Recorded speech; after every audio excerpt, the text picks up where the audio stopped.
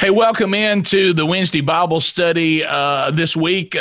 These times of COVID, here we are again, and I'm in quarantine. The last time I was in quarantine, we did the Wednesday Bible study outside in the beautiful weather. But unfortunately, where I'm doing it from now is the great state of Alabama. And outside right now, the high is about 39, 40, somewhere in that range. So not going to be sitting outside today, even though I could bundle up, maybe put on some camo. It would be great. But going to do it here from the house again today. We're still waiting on tests to come back on whether we have COVID or not. My oldest son has it. He came home from Thanksgiving. We got exposed. So that's kind of what we're doing. But let's get to the more important topic of today, and that is we are about to wrap up our study of 1st and 2nd Peter. We wrap up 2nd Peter today. So if you have your Bible or something with your Bible on it, let's go to 2nd Peter. We started in chapter 3 last week. We'll finish from verse 14 to the end of the book in this Wednesday edition of 2nd Peter. Be our number 6 session of this great book, and we'll talk about that and what we're going to do here to wrap up, and then we'll talk about what's going to be next. We'll start a new series next week, Lord willing, and we're going to jump into a great book by J.I. Packer, and that is the book Knowing God. It was released many years ago, and it takes on the topic of, you can know God as far as about God without ever really knowing God. And so we'll jump into this book beginning in our next study, Lord willing, as I said, next Wednesday. So let's look at a couple of things you need to know coming up in 2021. If you go to burgessministries.com, go there. You can see all the different man church services or conferences we have coming up in 2021. January 9th, Charleston, Missouri will be there. It's what we call a man church one day. Which means that we'll go there and spend half the day together. Rich Wingo will be there speaking. I'll be speaking. Andy Blanks will be part of a panel answering some of your questions. We'll have praise and worship. We'll have you in Saturday morning, have you out by early afternoon.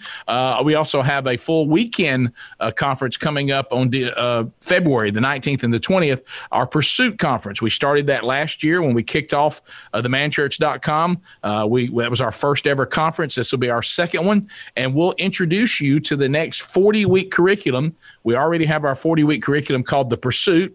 We have 101 churches that are at some stage of doing that, some that are getting toward the end of it. Well, we'll offer a new 40-week curriculum, and we'll launch that in February at the Pursuit Conference. And the next one will be Real Men. We'll take 8 men of the Bible, do 40 weeks on these 8 men and all the things you see, the good, the bad, and how powerful God is in the life of ordinary men.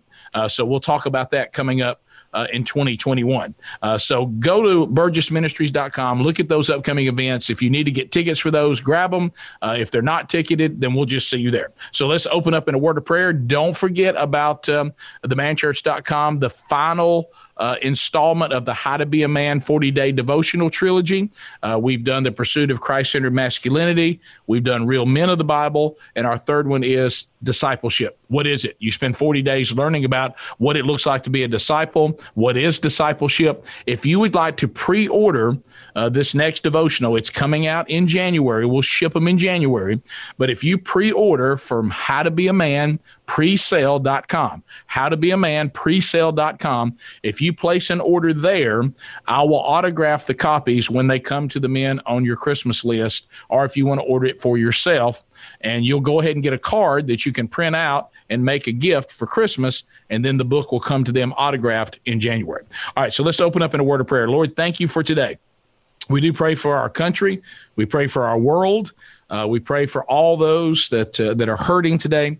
And I pray, Lord, that as we celebrate this most wonderful time of year, when you came to us because we could not come to you, may today we open up your word in a special way to hear from you clearly and then apply it to our lives. In the name of Jesus, we pray. Amen.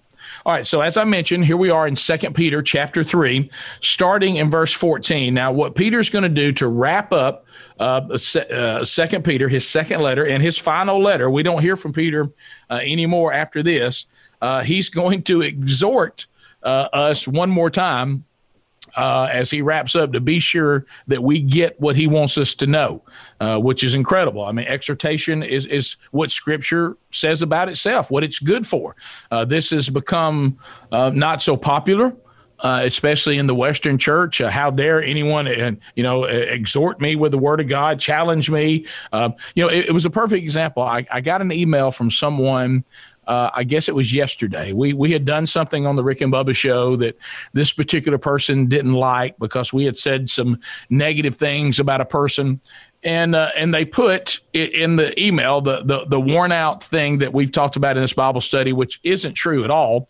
And the person said, well, I was taught as a Christian not to judge anyone. And then I admit it was a little bit of a smart aleck remark, and I own that. But I let this person know that I was doing this on purpose to make a bigger point. And my response was, but aren't you judging us right now? You just passed judgment on our behavior while saying that you were taught as a Christian. By the way, that's incorrect if somebody's taught you that, not to judge. No, the Bible says don't judge incorrectly. It doesn't say not to judge. It just says be sure you don't judge as a hypocrite. Be sure that you've assessed your own life before you bring up a biblical truth about someone else's behavior. And then I went ahead to explain. I said, I say that because really you have every right to look at our behavior, especially for those of us that claim to be Christians.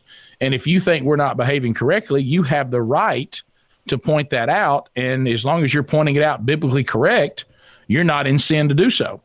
The Bible does not say do not judge. It just says when you judge, be sure you're judging correctly and know that the same standard that this person that you may be making a note about, the same standard they're being held to is the same standard you're being held to.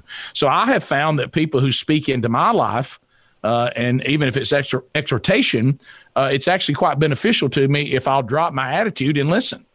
So this is what Peter wants us to know. He's going to give us a word of advice. And that word of advice to start out in verse 14 is for us to behave. Because remember what we talked about last week, and I've had a lot of people that have texted me or emailed me and said, wow, last week, Peter really, what a message from Peter. And that is that he's reminding us that this earth is going to be refined by fire. He's letting us know that the heavens and the earth, that they're going to burn. And in light of all this, we probably should live lives that are godly and holy. And so he's coming back saying, since I've already told you that, therefore, since I've already made this point, look what he says in 14, therefore, beloved, since you are waiting for these, meaning what he just mentioned, since you're waiting on the return of the Lord, you're waiting for the earth to be refined by fire. Since you know that's coming, since you're waiting for these, be diligent and be found by him, talking about God himself, without spot or blemish and at peace. So Peter is getting ready to wrap up. He knows that his earthly death, he's going to be martyred. He knows this is coming. This is his final letter to us. The first one told us that Silas was writing this as he, dictated it. Don't know if that's the case in 2 Peter. He doesn't make that point, but we can assume maybe. But anyway, the bottom line is this is his last word that he's going to give to the saints, that he's going to be giving to the church. Remember, the first letter from Peter was be careful for the persecution from outside the church, Nero, those that are coming after the church. This letter is be careful of false teachers and false prophets that rise up from within the church. So he says that we should be diligent. Now the Greek word that is used here that we're translating, and I'm using the English Standard Version, diligent is what my Bible says. This is the Greek word that means to hasten to do something. Diligent, this is important. This is not something you get to later. This is something that you're devoted to now. You are to exhort yourself to be diligent, to assess. Remember what Paul said? To be sure that we look at ourselves to see if what we claim to believe, there's evidence of this, that we have some integrity. And so he says, this is not the attitude of wait and see what happens.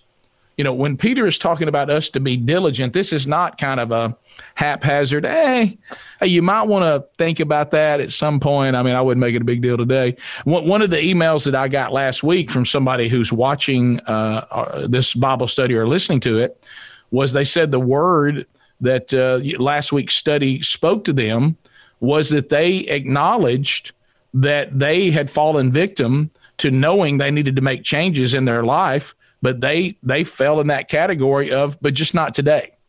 Well, that is not what Peter is saying. He's saying you be diligent about this, knowing what's coming.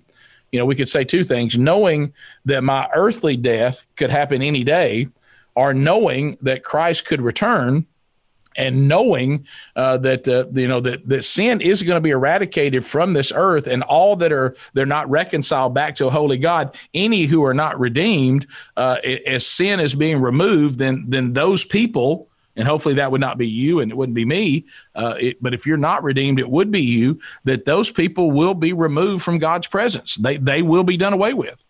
They'll go the way of the fallen creation. So he says, knowing this, you be diligent, and then you want to be found. It goes back to, when Christ would do the parables about the return of the master, and you never know the day the master is going to return, and be sure that you're found doing his business. Don't be caught on the day that the master shows up that you haven't been doing the work. So here's Peter saying this. He said, be diligent, meaning you need to act on this, be found by him, talking about God, Christ, when he returns, without spot or blemish. So to be found without spot or blemish, this means to be found free from anything that defiles God. Therefore, since the end is coming, either by your earthly death or the return of Christ, be diligent to be found by him when he returns, or you stand before him if your earthly death takes place, that when you stand there, you are found without blemish and without spot. Now, how does that happen? How is a person perfect? Well, I'll tell you how they're perfect is they're under the authority of Christ. They have been reconciled to a holy God through redemption provided by Christ. So be sure you're found in Christ. You be diligent about that, working out your salvation, pursuing Christ. I had a conversation with a man yesterday, and he was saying that he did not have a faith in Christ, and some of his children were asking questions that he didn't know the answers to, and I was honored that he trusted me to help him with that. And he said, I haven't made this decision in my life. And then I asked him a question. I asked him for permission first to be respectful. I said, if you think this question is unreasonable or over the line, then I'll take it back. And he said, no, I give you permission to ask me whatever you want to. And I said, have you ever pursued Christ? You say that you're kind of kicking the tires on this, but can you honestly say that you have ever sought Christ, like you put energy into finding out everything you could possibly ever want to know about Jesus, and then deciding whether you want to reject him or not? Have you even taken that step? You know what he said? I never have. And I knew that was going to be the answer, because, it's one thing to say that I have exhausted the effort to pursue Christ, and I find that I don't believe it, or I may believe it and just reject him. But most people that aren't sure whether they'll be found without spot or blemish when God returns, if they were honest, they've never really put any time in it. They haven't even begun. You can't ask a question or answer a question that's never been asked. So have you pursued Christ? Have you looked into it? And so I had a good conversation about that with this man yesterday. So when he says to be blameless, and look at this word, it says, and be found by him without spot or blemish and at peace. Now, I know a lot of times somebody will see this and they'll be like, oh, well, he's talking about you need to be at peace with people. Well, Scripture says that we should be at peace with people as much as it depends on us. But sometimes you can't be at peace with people because they're going to demand something of us that only God can have. You say, well, I want to be at peace with everybody. Well, what if they tell you that they're not going to be at peace with you unless you compromise God? I mean, we see Nebuchadnezzar talking to Shadrach, Meshach, and Abednego, and they desired to be at peace with Nebuchadnezzar. But when he said, either bow to my idol or I'm going to throw you in the furnace, well, then it's difficult to be at peace with him unless you want to compromise God, which they wouldn't do. So they weren't at peace with Nebuchadnezzar, and they were thrown into the fire. So that's not what Peter's talking about here. What Peter is talking about is, he says, just what I just finished telling you about. He's saying, be sure you're found at peace with God. And man as best you can in his sight. Now that's the key. Look what he says. Therefore, beloved, since you are waiting for these, talking about the end of the world, be diligent to be found by him. So it's God's standard. Be at peace with his standard. So not only do we need to be without spot or blemish and at peace with him, that's pretty obvious, but that would also include the way we treat other people. Does he say that the way that you and I are behaving toward other people, is that also his standard? Because some people say, well, I'm going to be at peace with other people no matter the cost. No. So if God came back and found Shadrach, Meshach, and Abednego at peace with Nebuchadnezzar, but they were at peace with Nebuchadnezzar because they bowed to the idol, would that be the standard that God was looking for? No. So it all goes back to everything, my relationship with him, which requires redemption in Jesus, and my relationship with other people all must be, Peter says, be found that you're living at his standard, meaning he's never compromised. So then we go on to 15 and 16. Peter says, and count the patience of the Lord as salvation, just as our beloved brother Paul also wrote to you according to the wisdom given to him. Now, this gets really interesting when I was studying that this week, that now here's Peter referencing Paul in his letter. So he's saying, consider the long suffering that they were going through, because he's talking, remember, to the Christians in the days of Nero. He says, consider the long suffering to be due to the patience of God and to allow maximum opportunity for salvation. If God had no patience, the human race has no chance at all to not die forever. They cannot escape death, eternal death, without God's patience. And so God is going to give us maximum opportunity to be redeemed, either before our earthly death or before, the return of Christ. And he says, remember this. So what you want to do is count the patience of our Lord as salvation, meaning that because of God's salvation, there are people that are yet to repent. And what Peter is saying is, don't think that God's on some timeline that's unreasonable. You may be ready to go. I mean, hello, 2020. Have any of you followers of Jesus out there had times during this year you said, let's just go? Some of you are not looking forward to what's ahead. It may not get better. It may get worse. And so the easiest thing to say is, I'm kind of ready to be in the presence of the Lord. I'm ready for the Lord's return. And I get that. I completely get that. I've been there. I remember when our family went through the earthly death of our youngest son. Sherry and I looked at each other on many a day and said, man, I'm just ready to go home. I mean, this is an awful place. When babies die in places like this, man, I'm just ready to go. I remember our youngest son here on earth with us, the second youngest of all of our children. And I remember we were on a flight to Israel, and I think I've told you this before, on the 1-year anniversary of Bronner's death. That's my youngest son's name, his earthly death. And Sherry thought that our youngest son was afraid of the flight, saying, what if the plane crashes? And my wife says, well, I don't think the plane's going to crash, baby. We're going to get to Israel and we're going to get back. To which, the 7-year-old said, but it might. Meaning he didn't really mind if his whole family, since we're all on the same plane together, all were to end our lives together and all be where Jesus and Bronner are located. So yeah, I understand getting tired of the process, but what Peter is telling us, and he says, and don't forget, Paul reminded us of this, and we're going to unpack the Peter and Paul relationship here in a minute. It's really cool. But I've had those days, but I realize, and you probably do too, that there are people in my life right now that I have influence over, and at least I know and I have conversations with, that if Jesus Christ returned today, they would go to hell. They would.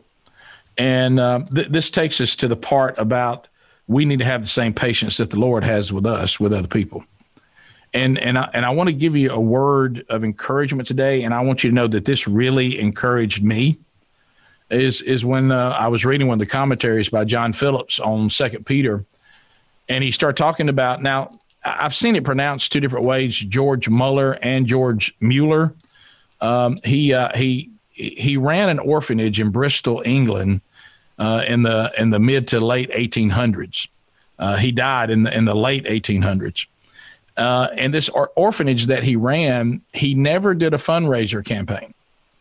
All he did, nothing wrong with fundraiser campaigns. It just wasn't George's style. And there's great books and documentaries about his life. His name is George, and you spell his name Muller, but they put those two little dots over the U. So I've heard it as Mueller and I've heard it as Muller. But anyway, I think Mueller's right because of the dots. But anyway, that's how you spell it. Look for evangelists in Bristol, England, and you'll see this. So God always provided what his orphanage needed. It said that he took care of over 10,000 children throughout his lifetime, and never once did he ask for a donation from anybody. The food, the stuff that they needed for the kids just came in every time they needed it. He had a powerful, powerful prayer life. So if you've got someone like I do in your life, or people in your life that you're like, are they ever going to come to repentance? Are they ever going to come to redemption? Never, ever stop praying for them. And this is what Peter is reminding us. He said he had 5 people in his life. This is George Mueller. He said he had 5 people in his life that he knew were not redeemed. And he prayed for them over and over again. And here's how it broke down, the 5 people. All of them came to Christ, but I want you to listen to the time period. One of them came to Christ after he prayed for them for 5 years. Okay, by the way, that's the smallest number you're going to hear. So one of the people in his life that he knew was lost came to redemption in 5 years. 2 of them were redeemed after he prayed for them for 10 years. Okay. Another one was redeemed, now making the total of 4, after he prayed for them, this person, for 25 years. 25 years. 5 years, 1 was redeemed. 10 years, 2 were redeemed. The 4th one came in after 25 years of being prayed for by George Mueller. The final one of the 5 that were on his heart that he knew, the final one of the 5 came to redemption a few months after he died in 1898. He was redeemed after 52 years that George prayed for him. 52 years. So the patience that God has is you see what Peter is telling us and Paul told us, it's really tied to his desire that no one perish. And we should have that same attitude. It may get to the point that you're done having conversations in person because maybe they lead to arguments. I can relate to that. Maybe they don't go well. Well, get on your face and pray for them. Get on your face and pray for them, and thank God for his patience that this person that you know or love has not yet been condemned because the Lord is delaying his return or is keeping this person alive. So be diligent in your prayers for them, and remember about the patience that we have been given as well. So the next part is that Peter throws in this word of admiration that you see to his brother Paul in verse 15 as well. And I love this because if you remember this, for some of you out there that are petty, if there's one thing we need to remove from our life is pettiness. That we don't want to forgive somebody, or we can't ever forget what somebody said to us. If you go to the book of Galatians, you will find in chapter 11, and you can read through what happened here with Peter involving Paul. As you know, Peter struggled. You know, Paul was the one who led the way in trying to teach the original 12 that redemption is for the Gentile as well. You know, Peter was all in on his own people, you know, coming to know Christ, and he was ready to preach to his own people as a Jewish man. But he struggled because his entire life he had learned to hate, despise, and consider Gentiles to be unclean people. And so Paul was the one who said, hey, these Jewish rituals and all this stuff about circumcision and all that, hey, that's not in play when it comes to redemption. And he took Peter and held him accountable in front of everybody, because there's an incident in Galatians, which is documented in chapter 11, where Paul called Peter out because Peter was hanging around some Gentile people until these Jewish people that he knew showed up. And then he acted like he had nothing to do with the Gentiles, went over and sat with the Jewish people, wouldn't eat with the Gentiles. God, called him to go to the house of Gentiles when he didn't want to because he considered them unclean, and even eat whatever they served. You know, so Peter had a struggle really with what you could call racism. He didn't care for Gentile people. Paul helped him to overcome that disdain, but instead of Peter pouting about Paul getting on him and holding him accountable, he writes in his final letter on earth a word of admiration for Paul, not a time to dig at Paul. He's not holding that against Paul. He knows that Paul did that because he wanted Peter to be right as a follower of Christ and not have an area of his life that he didn't have right. See, some of you out there watching this and listening, you're so prideful that if anybody has ever spoken into your life and said something about you that was correct, by the way, that they came to you biblically correct and they called you out for something in your life that wasn't right, instead of you admiring that person for loving you enough or acknowledging that person was right and thankful for the correction that they helped you make, you still hold a disdain against them. You're still pouting about it. Well, Peter wasn't. He holds Paul in high regard. Peter was man enough to know that Paul was right, and he corrected his behavior. And he did not harbor dislike of Paul, because look what he calls him, his beloved brother Paul. Verse 15, and count the patience of our Lord as salvation, just as our beloved brother Paul, who also wrote to you according to the wisdom that was giving him. So he calls him, he doesn't say, and I know Paul said some stuff about that. Of course, he's so full of himself, always going around telling everybody what they're doing wrong. No, he didn't have that attitude.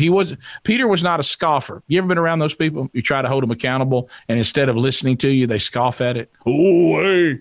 They always think that you're self-righteous or full of yourself because you had a biblical fact that was wrong in their life, and they weren't man enough or woman enough to acknowledge it. And they didn't thank you for holding them accountable. And the Proverbs talk about this, that a fool will be angry if you try to speak accountability into their life. But it's a wise person that listens to exhortation.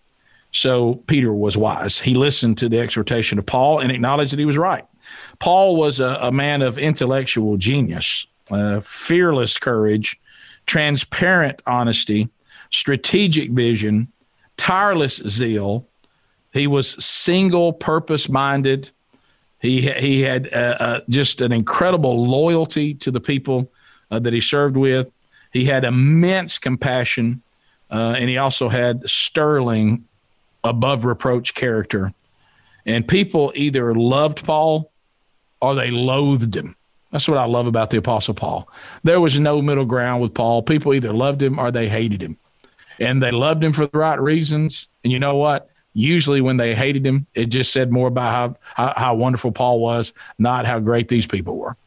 Those that went against him looked bad, and those who loved him looked like they made the right decision. And Peter clearly loved him. Because Paul had taught him to love the Gentiles. Paul opposed, setting up the church only in Jerusalem and didn't want Jerusalem to become this mother church. And the only people that were going to be Christians were Jewish people. Paul rejected that idea, and he said it must spread throughout the earth. And you know what?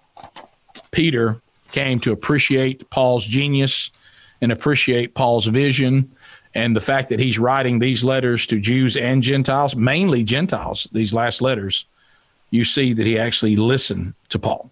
Now we have verse 16, talking about Paul.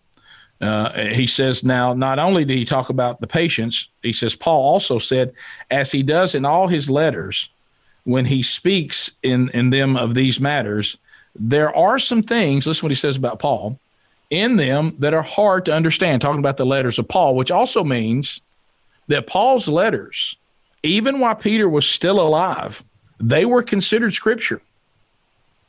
So this garbage that they were not Holy Spirit inspired, or, these people that'll go through the New Testament and they'll pull out the letters of Paul and say, well, I don't know that I really want to listen to Paul. Peter did. Peter absolutely did. And he acknowledged that Paul's letters were God inspired, that they were called Scripture. So he says in these letters, there are things that are hard to understand, but then he goes on with and admonishes us a little bit for saying that we think that Paul's letters might be hard to understand, or some of the concepts, and they can be in the letters of Paul. But Peter goes on to say, if you call them hard to understand, he says, which the ignorant and the unstable twist to their own destruction, as they do the other Scriptures. So there's that word Scripture.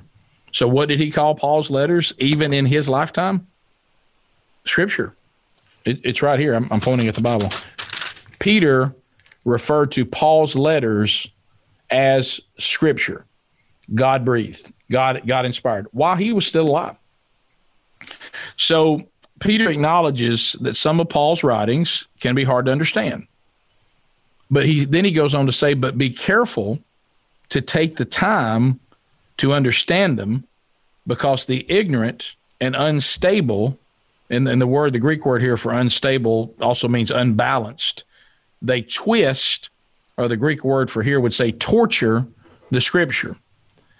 So to make sure that these people don't fool you, remember the original reason for this second letter, watch out for false teachings, watch out for heresy and apostasy to come up out of the church, just like the persecution that's coming from inside the church, just like the persecution that's coming from outside.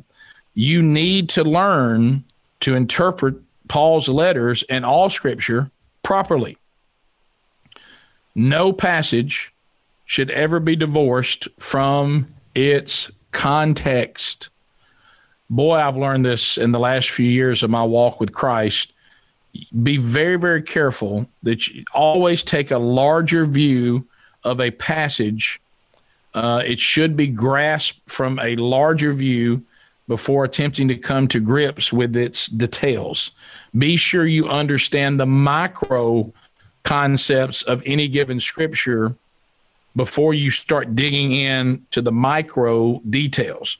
Because if you don't get the macro right, as you dive into the micro details, you're going to hit those details in the wrong context. Remember, one of the things I've learned by Bible teachers that have helped me tremendously, be sure that your theology rises up out of Scriptures, not you taking your theology and forcing it down on top of Scripture. That's incorrect. And when you see this a lot, it's somebody that's based their entire theology on like one verse. They've never taken the time to read the entire Bible to realize the way they're interpreting this one verse is incorrect. Because they don't understand the entire concept of the Bible, or maybe they don't understand, who this particular book of the Bible, who's this letter being written to, what's going on during this time, what are these references referring to during the time that it was written. All these things are extremely important to fully understand. And when you're going through a chapter of the Bible, you can't just pull one verse out. It's just like the whole thing of, while we run into people, putting on run through signs at high school football games, I can do all things through Christ who strengthened me, back before back when they would still let you do that in a government school. Well, you have to understand the entire book of Philippians. You got to know what's going on. You got to know what Paul is talking about so that you understand that is not a scripture about victory.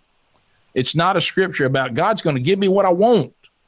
That's not what it's about. It is a scripture about suffering. It's a scripture about enduring whatever you have to endure to be right with God or to advance his kingdom. And he'll give you the strength to endure anything, not to accomplish anything, but to endure anything, no matter what situation you're in. It's kind of an example of what I'm talking about. So you need to know the scope and the purpose of the books. You need to know, as I said, who's being addressed. Theology or doctrine should never be based on one scripture. Say it again. Theology and doctrine should never be based on one piece of scripture. And Peter says, be careful not to wrestle scripture to one's own destruction. And he says cults, one of the commentaries, are famous for this. Where they try to pull one scripture out of an entire book of the Bible or out of the entire Bible, and they build a cult without knowing all the different things about this scripture. And see, if you don't know that, then some cult leader or, as he said, some unstable person, some ignorant person, some pastor somewhere, and I use that word loosely, some church leader, somebody who's written some book that, you're reading some Rob Bell book or something, and you don't know that this is apostasy. You don't know this is heresy because you don't know the Bible from a macro view well enough to understand that somebody's taking the micro detail and they're abusing it. And what he's saying is this could lead to your own destruction. That's why this is extremely important. So he says now things to be aware to beware of in verse 17 and 18. You therefore, beloved, knowing this beforehand, take care that you're not carried away with the error of lawless people and lose your own stability. Now this is big. Don't be carried away by these people. I you ever heard this phrase before? To be forewarned is also to be forearmed, right? I mean, have you ever noticed that? You see this all the time. If you look up and you see a road sign and you're driving, don't you like when a road sign tells you, hey, real narrow curve coming? What if you didn't know that? What do you do when you see there's a real narrow turn coming, especially if you're riding on a road you've never been there before? Well, you slow down and you get ready to take a sharp curve. What if there were no signs? You had no idea. Here you're riding along at speed limit, or maybe you're exceeding it a little bit, and you have no idea the sharp curve's coming. Well, that could be problematic. But when you know it, then you prepare yourself for it. I mean, how many times do you love when somebody – have you ever been going on a trip somewhere? Maybe you're going to some theme park. You're a new parent. You got small kids. Don't you like talking to somebody who says, now, look, let me give you a heads up. Now, don't do this. And look, when you see this, now, don't do that. Do this. Don't. And then this. Now, let me tell you what you don't need to do. Don't you love that? Because to be forewarned is to be forearmed. I'm now prepared. And what Peter is saying is there are wicked people out there, and they're lawless, which, by the way, the Greek word here is Athesmos,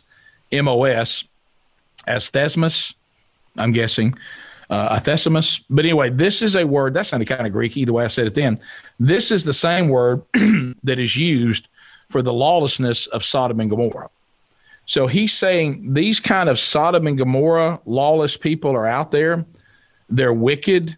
They're torturing Scripture. They're abusing Scripture. And if you don't get ready for what's coming, if you don't know the Word of God the way you need to know it, with all that is coming, they're going to carry you away and you're going to lose your stability. or the word here in Greek is the word, it means like a foothold, like, you're trying to climb up and you got a good solid foothold. Don't lose your foothold. So here's what he's saying. Don't go with these wicked people. He almost says, don't go, but do grow. Write that down. There's a little cute little phrase.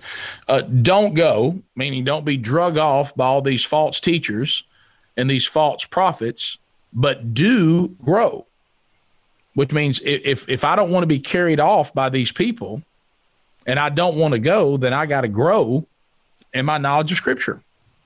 Don't do this, but let me tell you what you do need to be doing, because here's what a lot of plans are, and it was my plan for way too long. And I had this goofy plan of I'll just kind of wait and see what happens. How many times in your life has your game plan been, let's wait and see what happens?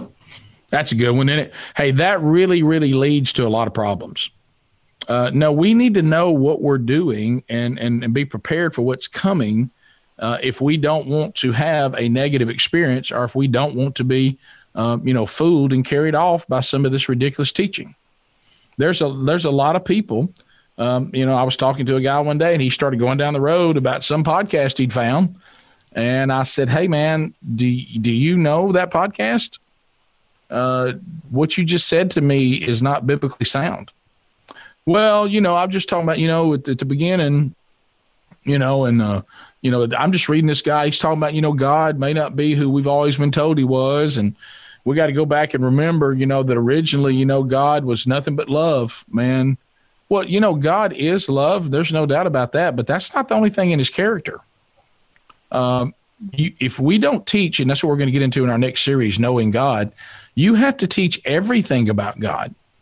And the guy was like, we have to go back and remember, that God loved us, and, we got to remember the love. No, that is a great thing to know that God loved us. It is. But I said, now you do realize, though, that in Genesis chapter 6, that God was so put out with people that he regretted ever making us, and he killed everybody but 8 people.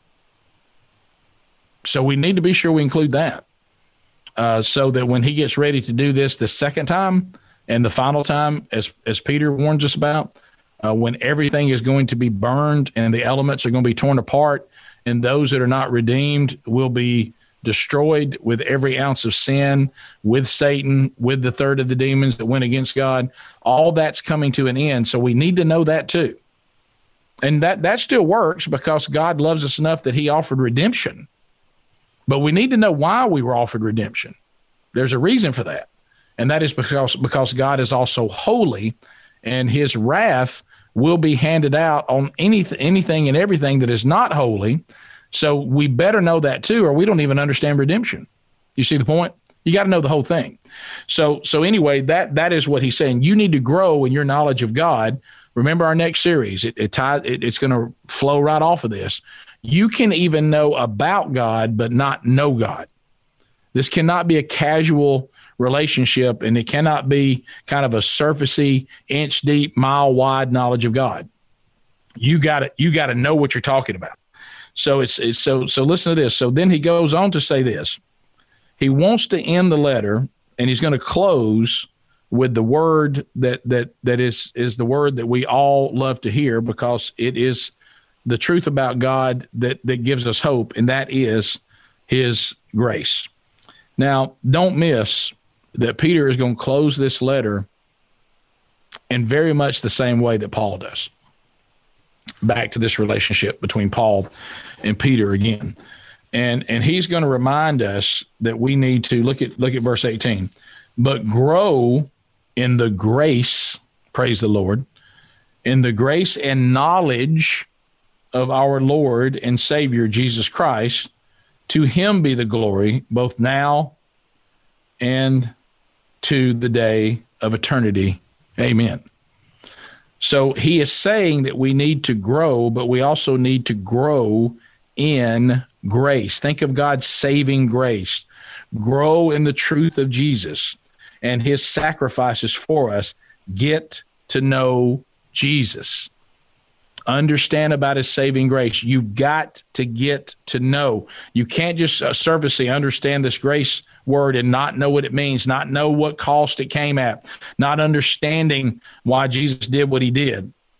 You know, we have God's sovereign grace, meaning that he put together a plan to overcome the obstacles that Satan placed before us. So there's the sovereign grace. We got to understand everything about grace. There's that sovereign grace, the plan of redemption that God put into action to counter move Satan's move when he went in and rightfully took over authority of the earth by coaxing us away from God and to sin. So then Jesus comes to take us back into that proper relationship with God and takes that and gives that back to us. And that was God's sovereign grace, a plan he put into work even before the dawn of time. But then we have God's sustaining grace. It sanctifies and it gives us the power to survive on this narrow path that Jesus says that we all embark on if we're going to follow him. Remember, he said the road is wide and easy that leads to destruction, and many are on that path. But those of us that will be redeemed and have been saved by grace through faith, okay, by grace through faith, that faith is a faith of action. We now enter a narrow gate, and there's no way for us to stay on that narrow path without a sustaining grace, that power in that grace that is changing us and sanctifying us into the people that Jesus says we have to be. And we can't do it. How do we do it? By taking action of pursuing Christ, following Christ, being sanctified. Remember what Paul said to Thessalonica. It is the will of the Father that your sanctification continues. That's that sustaining grace. And I got news for you. If God's grace hasn't changed you, and if God's grace hasn't changed me, we've never experienced God's grace. Yes, it is a sovereign grace, but it's a sustaining grace. And then guess what else it is? It's a sufficient grace. Praise God for that. Jesus conquered all of our problems, even eternal death. Our sin, yes. But when he walked out of that tomb, he also overcame our eternal death. Peter learned from Paul that Jesus' grace was and is sufficient. We must pursue a lifelong quest to know Jesus Christ. We must. It's a sovereign grace, it's a sustaining grace, and it is a sufficient grace. And here is Peter ending this letter by saying we need to grow in the grace, know everything about it, and we need to have knowledge of our Lord and Savior, Jesus Christ. Why do we need knowledge about Jesus? Well, I'll tell you why, because I can't love anybody that I don't know. And I can't obey anybody that I don't love. Jesus said in John 14, in our study of the Gospel of John, if you love me, then you'll obey me. Well, I can't know anybody I've never met, and I can't love anybody that I've never known, and I can't obey somebody that I don't love.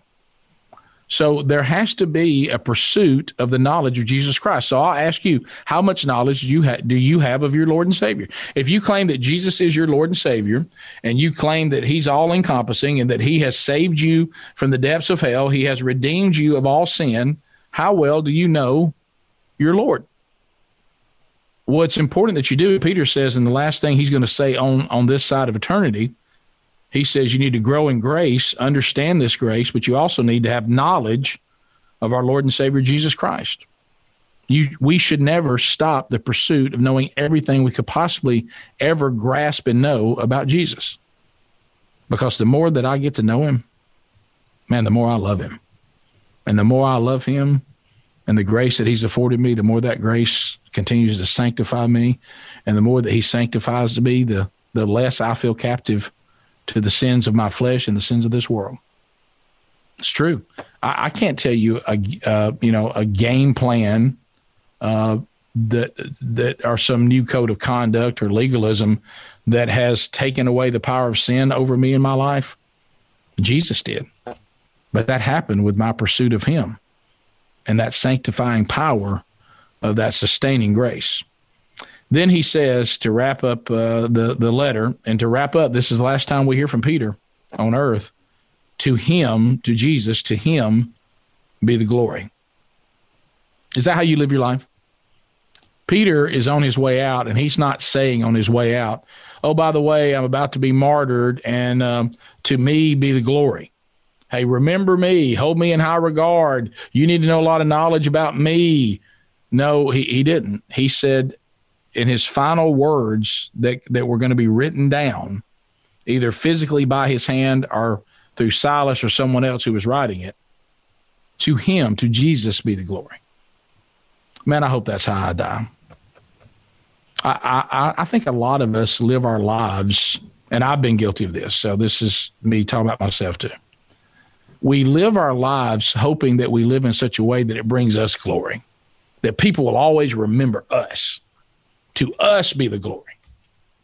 No, Peter is saying we should live our lives that when we die, to him be the glory. That people look at who Jesus was in our life and they think a lot of him, even if they don't think much of us. To him be the glory. So at this point, Peter is done either dictating his final letter or he's putting the pen down. And we have heard the last of him on this side of heaven. And you know what was coming for him pretty quick? The old knock on the door. And that Nero, and not literally Nero, but the people that Nero sends out, they find him. And he was arrested, and he was sentenced to death by crucifixion. So the very man who at one time, when it came the opportunity to go to the cross with Jesus, he did not go. He abandoned Jesus before he got the Holy Spirit. But then Peter gets the Holy Spirit at Pentecost, and Peter is reconciled back to Jesus. And even in these letters, we see that he was committed to doing exactly what Jesus told him to do, to feed you and me, to tend to you and me, to exhort you and me, to prepare you and me, to give us the forewarning of how we should live. And then he gets crucified. And many of the commentators of the day, who were journalists of the day, there's pretty strong evidence. Not everybody believes it happened this way. Everybody believes he was crucified, because that's true. But there are some indications that he was crucified upside down, because he said that he was not worthy to be crucified in the same way that his Lord and Savior was crucified. So to degrade him, they crucified him upside down. But do you remember that Jesus told Peter that when this day came, that he would be with him, that Peter would not suffer alone, he would not be crucified alone, that he would be comforted by the very presence of his Lord and Savior. So you know what Peter said by going to a cross, whether it was just a straight-up crucifixion or crucified upside down? You know the last thing that he said to everybody? To him be the glory. To Jesus be the glory. Amen. Let's pray. Lord, thank you for these words. And I hope that we hear them and we adhere to them and we apply them to our lives. If we don't sense right now a purging of the American church, then I don't know what we're paying attention to. Yes, there is persecution coming from the outside by overreaching governments, but in this second letter, we probably see more of the second warning from Peter in the second letter, and that is the apostasy and the heresy and the false teaching that is rising up within the church. And may we listen to the warnings of Peter, and may we be about knowing everything that we should know about your inspired word. And Lord Jesus, that we should know everything about you so that no one can say anything against you and fool us. I pray, Lord, that you be with us. I pray, Lord, if there's anyone that's watching this or listening to this right now that is yet to be redeemed or maybe just need to repent of sin in their life, of things that Peter convicted them of today, that would take place. And I pray if you're out there right now and you think, I don't know that I know what I need to know about Jesus. Maybe it's because you've never been redeemed. And today, for the first time, you meant it, or for the first time in your life, you say, Lord Jesus, I repent of my sin. I turn from my sin, Lord, and I turn to you. I submit to your authority, and I believe in my heart, and I confess with my mouth that you are Lord. And I believe that you defeated my sin and eternal death when your Father rose you from the dead on the day when you walked out of the tomb. And Lord Jesus, I know that if I die my earthly death before you return, I will stand in your presence, either redeemed or condemned.